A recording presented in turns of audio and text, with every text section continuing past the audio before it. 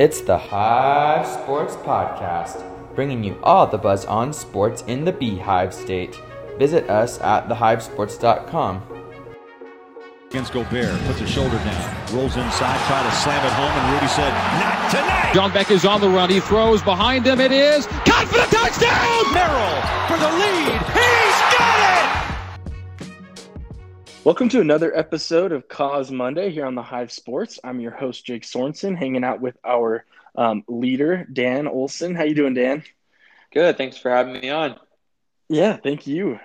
Glad to have you on, and I'm really excited to talk this week about BYU football and some schedule things there.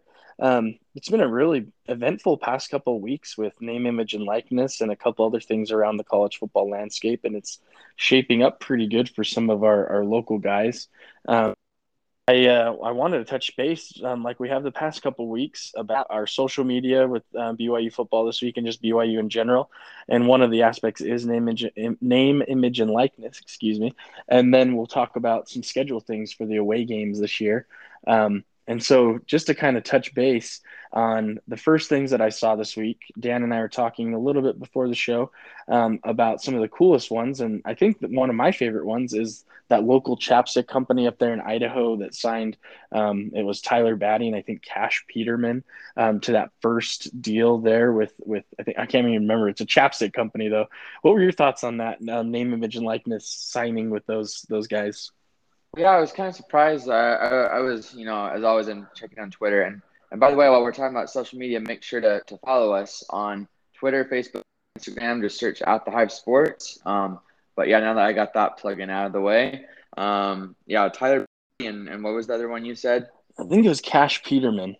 Yeah. So it looked kind of cool that they were that they sell the chapstick in like some type of gunpowder shell, like something cool like that. It was pretty unique. So, and at first, like some people were saying, like, oh, well, these guys don't have very many followers on Twitter, like these BYU and these BYU players. But once they understand the whole landscape, like they had quite a bit of followers, and they got a lot of likes on social media. Like once they posted it, because I mean, people naturally see it on Twitter that it's announced, and so they go and like follow them and like them, and I think that was great for them just being the first ones. I think that they're gonna that the Chaps is gonna profit off of it. I think there's gonna be some BYU fans that want to support the players, because the better the company does, the more they want to invest in these players. Absolutely. Couple of these companies that are trying to, like some of these player management companies that are starting to get involved with local recruits and local players in the state rather. And then also I've been noticing, I think it was Rex Chapman on Twitter. He's a real estate guy. He's like, hey, how can I get some BYU guys to support some stores that I own? And I want to be one of the first ones to help out. So it's kind of cool to see these local businesses really rally around these athletes, and especially some Cougars to start off with the state. And it is kind of interesting. Some of the ones that are not as big a name per se, but have a really strong social media following, they were in social media before the name, image, likeness, and they've been able to kind of capitalize on that presence within social media to start off the name, image, likeness stuff.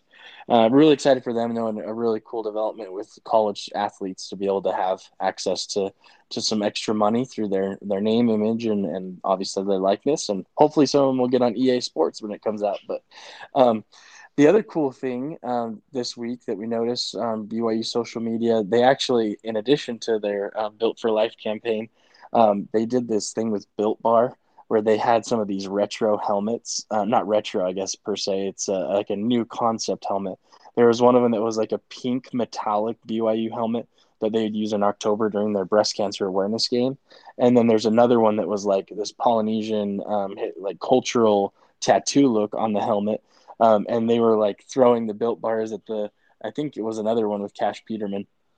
Throwing the Built Bars at each other. But it's kind of cool to see how some of these businesses are marketing now with these schools and really taking advantage of that.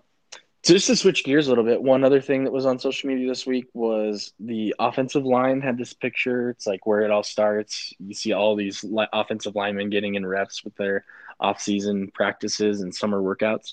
And like I mentioned in previous weeks, that's like one of the most inspiring things to me as a fan, just to see how they're integrating different areas of the game. And then there was another one with like Hinckley Ropati that had him like in the decked out in his gear, his uniform and everything.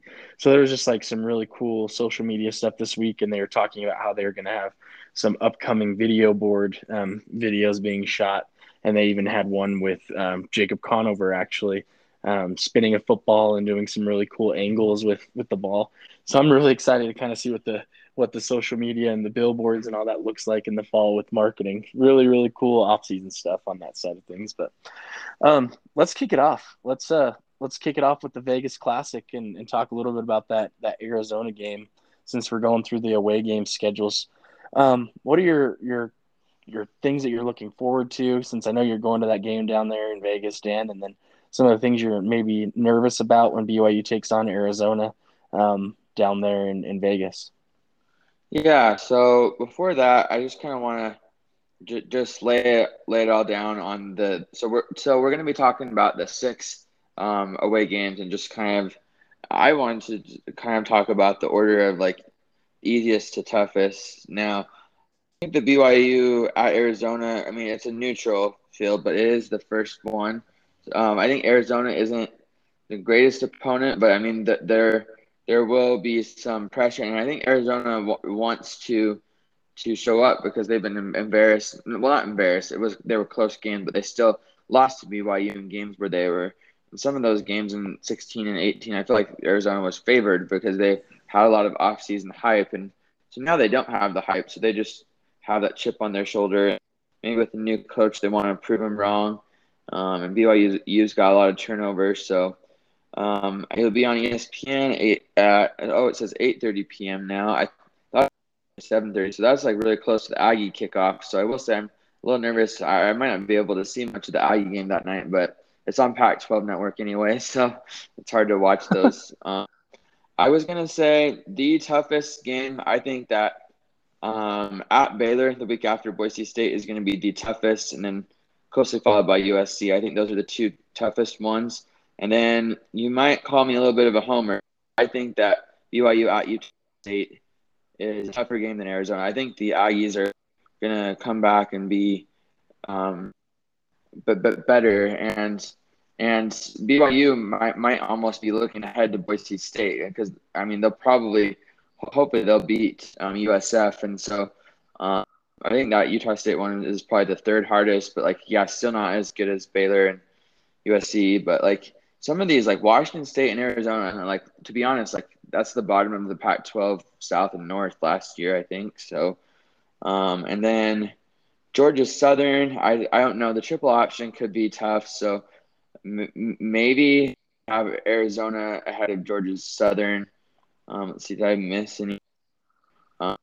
No, yeah. So basically, I'd have like Arizona in kind of that bottom tier with Washington State and Georgia Southern. Like they a lot of those games, I feel like BYU should win those games, but I don't know. I could see BYU having maybe a hiccup against one of those three.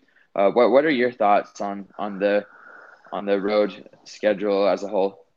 Yeah, I actually do agree with you. I think Arizona actually might be their easiest game of the year. The only reason I'm going that way is because, like we mentioned before, Arizona's on a downward trend. You don't turn around a recruiting class in 1 year, and I think it'll take maybe two or three for them to actually get back to a really solid state. And I don't feel like they, just based on what I've been watching, some of the people they brought in as their recruits, they're great recruits, right? They're 3-star guys. They're the middle of the pack kind of guys, like maybe who BYU was picking up when Kalani first came in, when there was a little bit unknown, and then those guys developed into really star players. I mean, some of them were even like not even in the rankings for high school players. But I wasn't as impressed with Arizona's class that they had signed a few years back, nor last year's, and I think it's going to take some time to really build that. And then I actually put as my second easiest game, I did put Utah State, not only just because they're a rivalry, but I feel like they're going to be better. But I do feel like there is still some sort of development and growth that's going to have to come. I don't think they're going to turn around their defense overnight, and I think that's going to be their biggest challenge. I really think their offense is going to shine, but I think their defense is going to struggle. And I think the BYU defense will be good enough to at least corral a little bit the Utah State offense. My third toughest game, the only reason I'm putting this as my kind of that middle, Georgia Southern. I think traveling to the East Coast, always going across two time zones, is terribly challenging. And the fact that they'll have played a gauntlet of, I mean, I think it's six P5 games before that. I think that could be a really big trap game before going to USC, plus traveling two time zones. The last time they traveled two time zones across, they played Coastal Carolina, kind of similar triple option look. And depending on how the run defense is this year, that may be one of the toughest games that we see. And I'm not just saying that I mean, Georgia Southern's not necessarily a powerhouse in the G5, but and as it pertains even to, I guess, their own Sun Belt conference, but they just have that time zone factor, as well as I feel like by that point in the year they don't have the craziest schedule. If you look at Georgia Southern, they play Gardner Webb, they play FAU, they do get to play Arkansas, but then they get to play Louisiana, Arkansas State, Troy, South Alabama, Georgia State, and then they play Coastal Carolina and Texas State. They have kind of I don't know, not as much of the challenging schedule, I guess, that you'd see kind of with some of these other teams here out west, with the Mountain West and some of those other conferences. But I think Georgia Southern's number three. And then I think I'm going to put Washington State towards the top three. I think going to Pullman after playing Baylor the week before is going to be a really big challenge. And then I'm actually going to put Baylor as my second most difficult game. I think it'll be I don't know. I've been battling between putting them at the low end just because I feel like Grimes is kind of rebuilding and reestablishing. I think they'll be like a 8-win team there at Baylor, 7 to 8-win team. And I think BYU actually has a good shot at winning that game, but it'll be a challenge.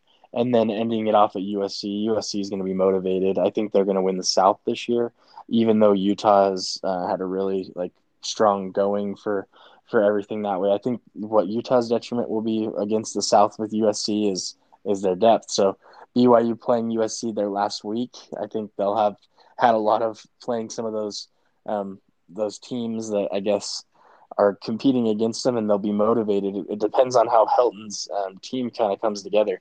If they win out and they're really, really motivated, I think it'll be even more challenging. If they've had kind of a tough Pac-12 slate, maybe BYU has a chance, but I still think that's going to be the toughest game. They're just a crazy good team. They're fast, and BYU usually doesn't play super great against speed, let alone at their own stadium. That's going to be they have struggled against like the USCs and the UCLAs in California and done well against them here at home. So I think that's kind of my breakdown of the schedule in general. Yeah, I think that's a pretty good breakdown. So to start the year, it almost feels like at home like the first full month, because BYU with Arizona, that's a neutral site, but it's only a 5-hour drive for them, and then they I don't know if they'll drive or fly, but and from what I'm hearing, it sounds like it might be like 70-80% BYU. Just sounds like everybody and anybody's want to get tickets. I know I have tickets with my laws, and I'm looking forward to going, just kind of having ties to both schools. It'll be cool to see. I feel like Arizona is always more fun to watch in basketball season because they're actually good. But yeah, it'll be. But yeah, so you have that neutral one, and then you have host BYU, host Arizona State, host SF. So I'm thinking BYU should be going into the Utah State game 2-2. The Aggies, I have predicted on my site that I think that we go 2-2. I think it'd be really hard to go 3-1 or 4-0, just because Washington State, that's a P5 team, and then Air Force is not easy. Boise State is definitely not easy. So So I think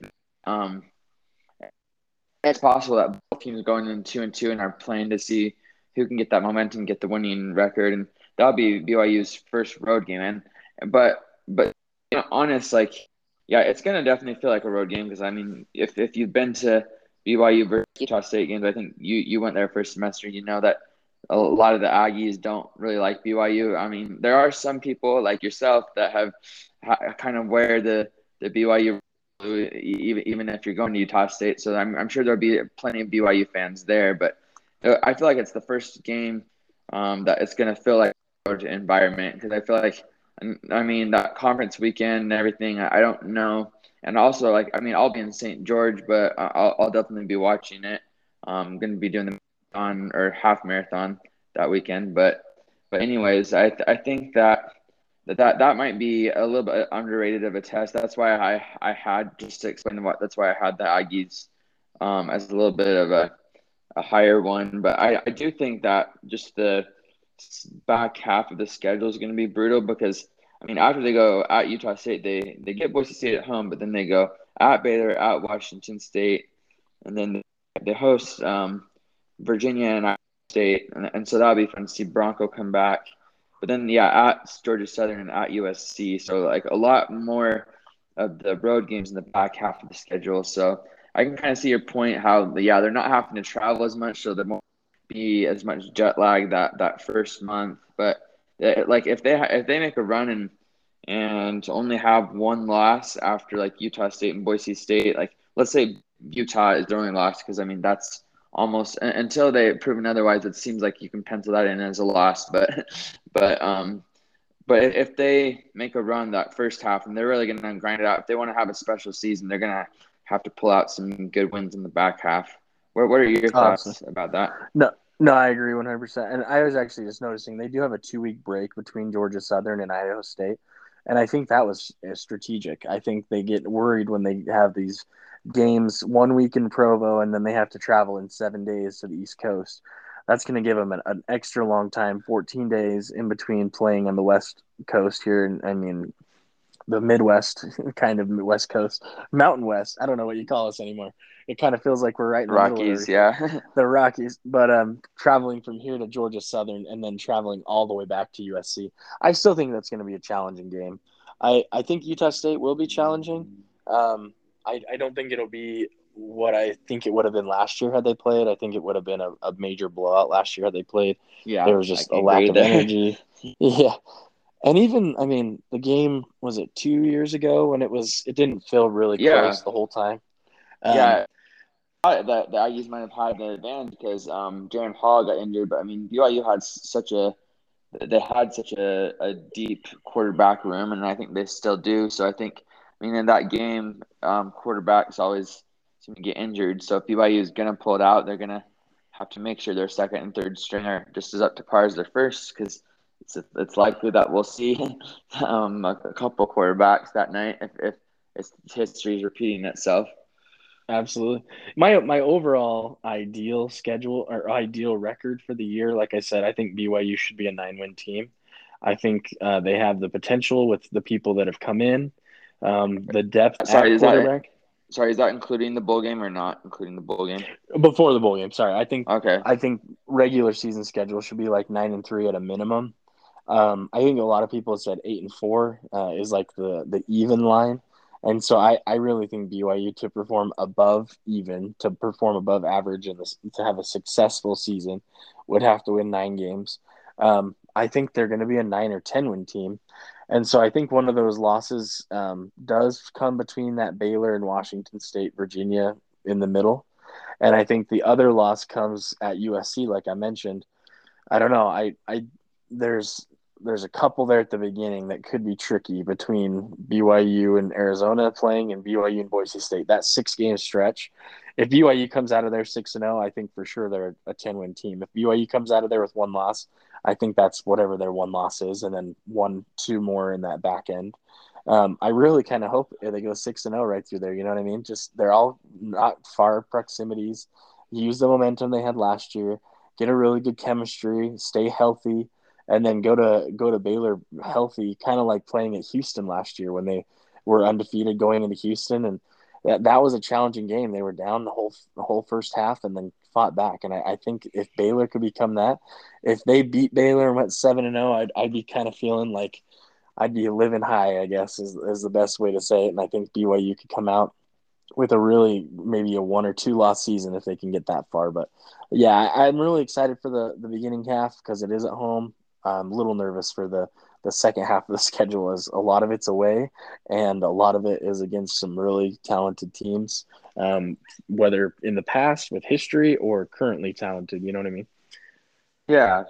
Let's definitely let's talk about it because I mean I like to kind of group it into there's two parts of the season. Well, I mean there's a lot of different parts, but like the P5s and the G5s, like so the P5s you got Arizona, Utah, Arizona State. So like you got a smorgasbord of the Pac-12 there, and then you got Baylor, Washington State, Virginia, and that's more P5 teams than I think BYU's ever played. So like if they're gonna get a 9-win season, like how many losses do you think that they'll have to Power Five teams?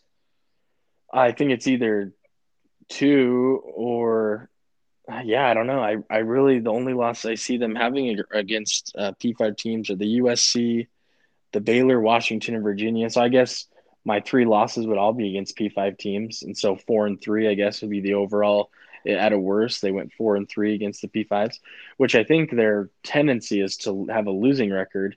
Their best records were 2016 when they went 3-3 against the P5s, when they should have beat they should have beat Utah. They should have just gone for the extra point and tied it up, but whatever. And then the other game against West Virginia back there, I think it was at Arrowhead Stadium or somewhere back there It's where, 2016. So you think yeah, that the Virginia, Washington State, and USC are like the toughest ones there? I think it's a smorgasbord, honestly, because I think USC is definitely the toughest. But then the next P5 loss would come between that gauntlet of Baylor, Washington State, Virginia, in my book. Oh yeah, in And a row. Yeah, that's gonna be tough. yeah, I think it comes in that area with that loss, and it could be at Baylor. I really hope it's not at Baylor. I think the most likely, unfortunately, is Washington State because of Rolovich. I think for some reason he has BYU's number, whether it's been his history with Hawaii or whatever it be. But I think Washington State, even though they struggled, I think there's going to be some challenges there. It's either going to be Washington State or Virginia is my gut, but I mean it could be anywhere in there. And then I Yeah, like you said, Utah could be the one at the top. It could be Arizona State. I really hope that BYU beats Arizona and Arizona State. And then that Utah game, Utah's really great this year, so I'll just be happy if they keep it close, honestly. So yeah, and Arizona State's got a lot of like headlines, negative headlines swirling around them. Yeah, I personally think that USC and Baylor, like I was saying earlier, are the ones that I almost might pencil in as losses. And so Washington State, I mean, I feel like Washington State, it doesn't feel like a good program to me yet. I think their offense would be good, but their defense won't be up to par. I do think that Virginia could be a loss. For me personally, I think if the Cougars can even get an 8-win season, I think it's still good. I think that if they have an 8-win season, that means they'll have probably at least 1 or 2 impressive wins over Power Five teams. Like, I mean, that means there'll be at least a couple of the Power Five teams because there's 7 on the schedule, so that means there'd be at least 3 of them. And BYU, it almost seems like the pre-Zach Wilson like hype game last year. It seems like they would upset some teams that were better than them, but then they lose to teams that like they were better than like USF and Toledo. So, I mean, going along with that, there's 5 games against G5 teams. So there's USF, Utah State, Boise State, um, Idaho State, and Georgia Southern. Of those, like, do you see any potential losses, or are you mostly concerned with like the Power Fives as far as losses go? mostly concerned with Power Fives if I keep with my 9-3 scheduling, like the not scheduling this record. I think if you do see a loss with the G5s, I think it's against Boise State. I don't think South Florida is as good as they were a couple of years back. I don't think BYU should have lost to them then either, but I'm just saying I don't think South Florida will come to Utah to the elevation, to the cold weather. I mean, it's not going to be crazy cold at the end of September, but you know what I mean. It's just going to be different elevation more than anything, and I think it's going to be a challenging game for them. Utah State, like I said, I think BYU wins that one pretty good again. I don't think Utah State's quite to where they can be. It might be a really close game. Coach Anderson might really get the guys pumped up, and he might get the vibe of the rivalry year one. Just the tendency from, I guess, most of these coaches, except for, I mean, the one off is Gary Anderson, don't seem to get the handle on the local games until maybe year two, year three. And that's just, I mean, been my perspective. It seems like Coach Wells had a couple of a good year at the beginning, really struggled in the middle, good year at the end. But he still was beating BYU and playing BYU really tough every year after. And I can't remember exactly. It was 2016 wasn't the year, his first year, was it? Or was that his first So year? he was 13, so that was the year that Chucky Keaton got injured, and they won 30. That's right. BYU won 31-14. Then the Aggies, we won 14, and then BYU 15-16, and then USU 17-18, and then he went to Texas Tech, and then kind of went downhill with Gary Anderson. That's what I was thinking then. So, like the first year, 2013, it was a 31-14 game, right? He was kind of getting acclimated. And that was, And then I mean, like I said, the quarterback, whichever team's quarterback gets injured, like I know the year after, I mean, Taysom Hill got injured. So, I mean, if you kind of reverse that, like if Taysom Hill and Chucky Keaton are healthy, maybe Aggies win 13 but losing 14. So you never know. Yeah, no, it really it is one of those things where injuries can dictate the game. Hopefully, though, I think that's where the one aspect where BYU has a leg up on Utah State right now is the depth. I Yeah, know it's a we've lot more talked. depth. Christian Stewart as a backup is not nearly as good, I think, as Jaron Hall and Baylor Romney. Yeah, Baylor Omni. I mean, I would go with any of the three guys they have right now over Christian Stewart. But then again, Christian Stewart, didn't he take him down to Cal and they beat Cal and had a crazy good game? And he had some other games where it was really, really good. And I think it's just a different team now, a different era with Kalani. I think the defense is better. I think they're that bend, not don't break mentality. I think in the middle years, 17, 18, when they trucked BYU, it was a mix of two things. Obviously, the injuries that hit them when Coy Detmer was like their fourth string quarterback and playing. And then they just routed us because, I mean, Jordan Love was a baller. Obviously, he went, was it number one overall, number two overall? He was in the first round. So your guy Zach Wilson was second overall, but Jordan Love was near the end of the Packers actually traded up to get him, like I think 26th pick, I think. 26. Okay. I was couldn't remember where they picked Jordan Love. I thought he was like a top pick, but yeah, he was one of the anyways. top. I think he was like one of the top 3 or 4 quarterbacks in the draft. I think that Herbert and a couple of other guys were Tua. Yeah, some of them were ahead of him. Yeah, one thing I have to look towards is the offensive line, because if you look at who they lost, I mean, they lost the guy who's going to be protecting the blind side for the quarterback in Brady Christensen. So who's going to fill that spot? And it has to be, in my mind, right now. You look at Blake Freeland. He's got the biggest hands. He's the tallest. He's like the most prototypical left tackle that you're going to see kind of fill that spot. And then it kind of goes down the line. MP is going to be your center, and then you kind of look at Clark Barrington, who has a lot of experience, and you look at Connor Pay, and a couple of these other guys that are really, really had experience, but not as much like starting reps. But they got a lot of these offensive linemen to rotate, and that's where it's all going to start. You're going to have Tyler Algier. You're going to have the Nakua brothers. You're going to have, Gunnar Romney. You're still going to have Neil Pau. And if you look down like who they have, there's some people that need to step up in roles, but there's also some people who are coming back.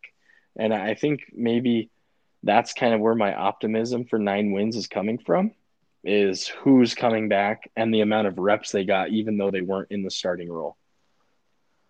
Yeah, I think there's a good reason for BYU fans to be optimistic. I think 7 and 6 seasons were okay with Zach Wilson being injured and having a tough season, but I think BYU fans are kind of done with that. They want to be like, okay, in our down year, maybe we are 8-4, but they would probably, because I mean that's how it honestly was before Satake took over, and there's almost a question of, oh, is Satake gonna be the guy if he keeps going? Like, I mean, he went good in 16, but then the bad year in 17, he fires Ty Detmer, which is tough because he's a Heisman guy, but and then rebounds to 7-6, 7-6, but like you don't want that to be your ceiling, definitely, or like considered like a good season. Even though BYU had some good wins in 18-19, like over Wisconsin, USC, like that's great and all, but like if you're gonna beat those teams, then I think it's disingenuous to be like, oh yeah, we're gonna beat those teams, but lose to teams that were obviously better than, because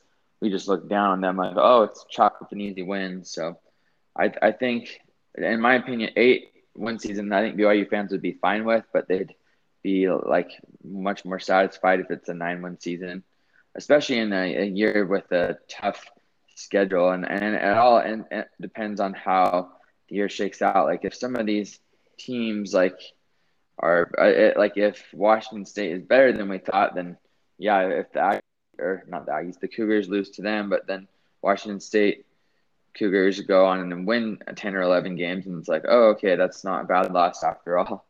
So Yeah. Well, I always look at this, and maybe I shouldn't assimilate the two, but the Lavelle Edwards coaching record versus what Kalani's done. And I feel like the reason I continue to go back to show like what track is Kalani on, is because what Lavelle Edwards taught him and everything, it's so weird to me that they kind of followed the same trend. So get this, Lavelle Edwards in 1972, year one with the Cougars, he had a 7-4 record. So BYU went 9-4 year one under Kalani, right? Year two, Lavelle Edwards in 1973 went 5-6. So not very good, right? He has a losing season. And the only difference in this case is Kalani had two no, that was the only losing season was 2017. But then it was 2 7-win seasons. So 1974, 7 wins, 4 losses. 1975, 6 wins, 5 losses. And then right after that, he goes 1976, 9-3, 1977, 9-3, 78 through 78 was 9 wins, 79, 11 wins, 80, 12 wins. And he kind of went on this upward trajectory that he's just been climbing on. And that's where my optimism for Kalani's coming in. He's not to a T, but he's followed this trajectory of Lavelle Edwards pretty darn close. Winning season, losing season, winning, but not like the best winning, and then like a breakout season. And you just hope that this depth that he's kind of developed allows him to really propel. And like you said, never again have a season less than 8 wins. I mean, Lavelle did in 1993 have a 6-6 season, and then the following year he went 10-3 again. So it's kind of like he was right back to where he was towards the end. And the few up and down years right at the end, 7-4, 14-1, 6-5, 9-5. And I think those are just kind of the changing landscape of college football. But I go to Kalani and I look at this year, and with who he retained, with a COVID year, being able to have some of those experienced players come back, having 3 quarterbacks that are really deep, I really think 9 wins is what they have to hit for me to feel like it was a successful and like they're actually on that trend. yeah, and yeah, I can definitely see that. I think we're pretty close in our assessment, but yeah, I think the difference between Lavelle and Kalani is like Kalani's got probably a much tougher schedule. Like we can agree that maybe the WAC back then probably wasn't as tough as like some of the P5 teams are now. And now I know some of those teams that were in the WAC are now like Utah is in the pack. But yeah, if you look at it, they're getting much better recruits now. So I think that Kalani can still do it, but it's maybe the road is. I would argue that it's even tougher than it was for Lavelle. But who knows? Maybe this whole college football playoff expansion could change things. Like if they expand to 12, then BYU could afford to lose a game, maybe even 2 games, and still get an auto bid to make the playoffs. So yeah. Well, look at his scheduling. I mean, if you go back to look at kind of what Lavelle had to go through, he played Kansas State, Arizona, San in the Diego same State. year, though, or like you only Yeah. play one of them a year. That's This was 1976. So he played Kansas State as a P5, Arizona, who would now be a P5. He played Utah, who would now be a P5, Oklahoma State, Arizona State. So there's 5 P5 teams Wow. currently. Plus, like, you have your San Diego State, who always is known for their good defense and having had a rivalry. And then, Utah State that same year, 1976. But not to say that it's a fairly similar schedule. There's 5 P5 currently P5 teams, and then if you go to 1977, the Cougars in 1977. So what would be assimilated to this year for Kalani? Let's see if it'll pull back up for me. They had a pretty similar schedule as it pertained to who they beat and everything that way. But it was similar, like 4, 5, 6 in that range of P5s. Let's see, Arizona State, Utah, Arizona. Let me see if it'll pull up the rest of them. There's already 3. Oregon State, Kansas State again. So there's their 5. So they've had these similar type seasons under him. And that I guess I assimilate the trajectory too much possibly, but it's kind of crazy how it all lines up. Yeah, definitely. We'll have to see how it goes. Yeah. But anyways, as it pertains to BYU this year, I'm really excited.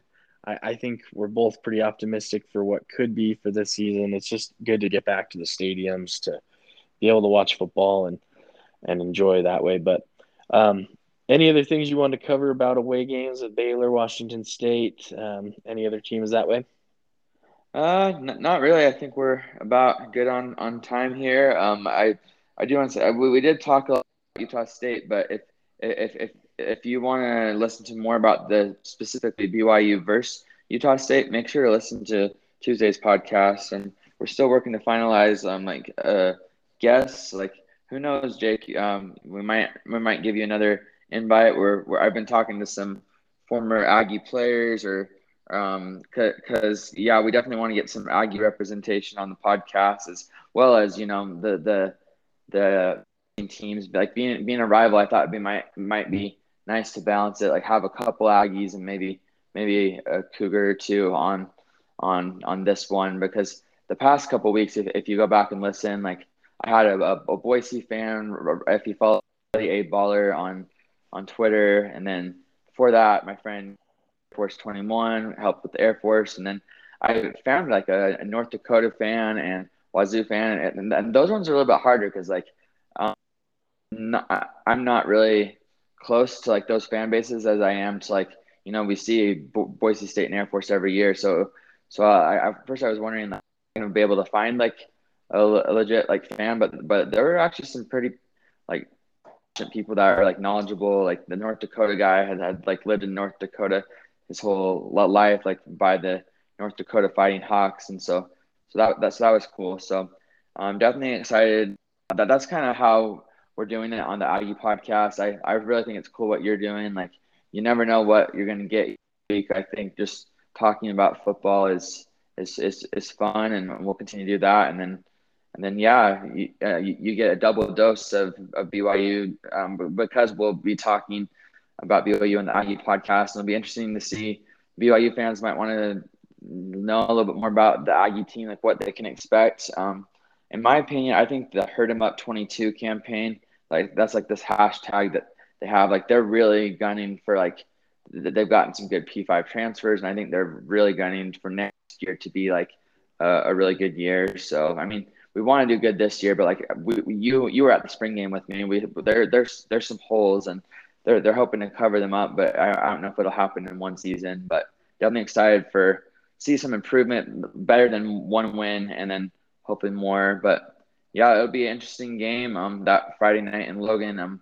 Just as a record, and then I'll let you guys go and listen to it on Tuesday. But in the last decade, BYU's won 6 and lost 4 games to the Aggies. Before that, they went 17 years without a loss. But I think out of all the losses, I know 3 of them were in the month of November. So I'm a little optimistic that it's not in November and at the end of the season where the Aggies are just like, oh, let's just get this over with, and they lose. I think they're fresher and less injuries, and And so, yeah, the last couple of wins have been in either the end of October or the end of September, beginning of October, like that conference weekend that they like to schedule it during. So I think that'll be fun to see. I think it's scheduled out until 2026. So excited to see. I mean, the blue bloods of the state battle it out for the wagon wheel.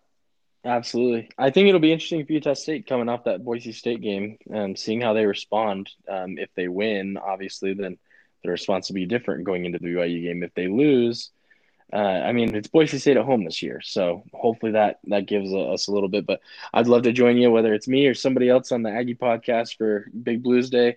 It'll be a great pod to go check out. So for us, though, here on Cause Monday, we are super grateful that you took some time to listen.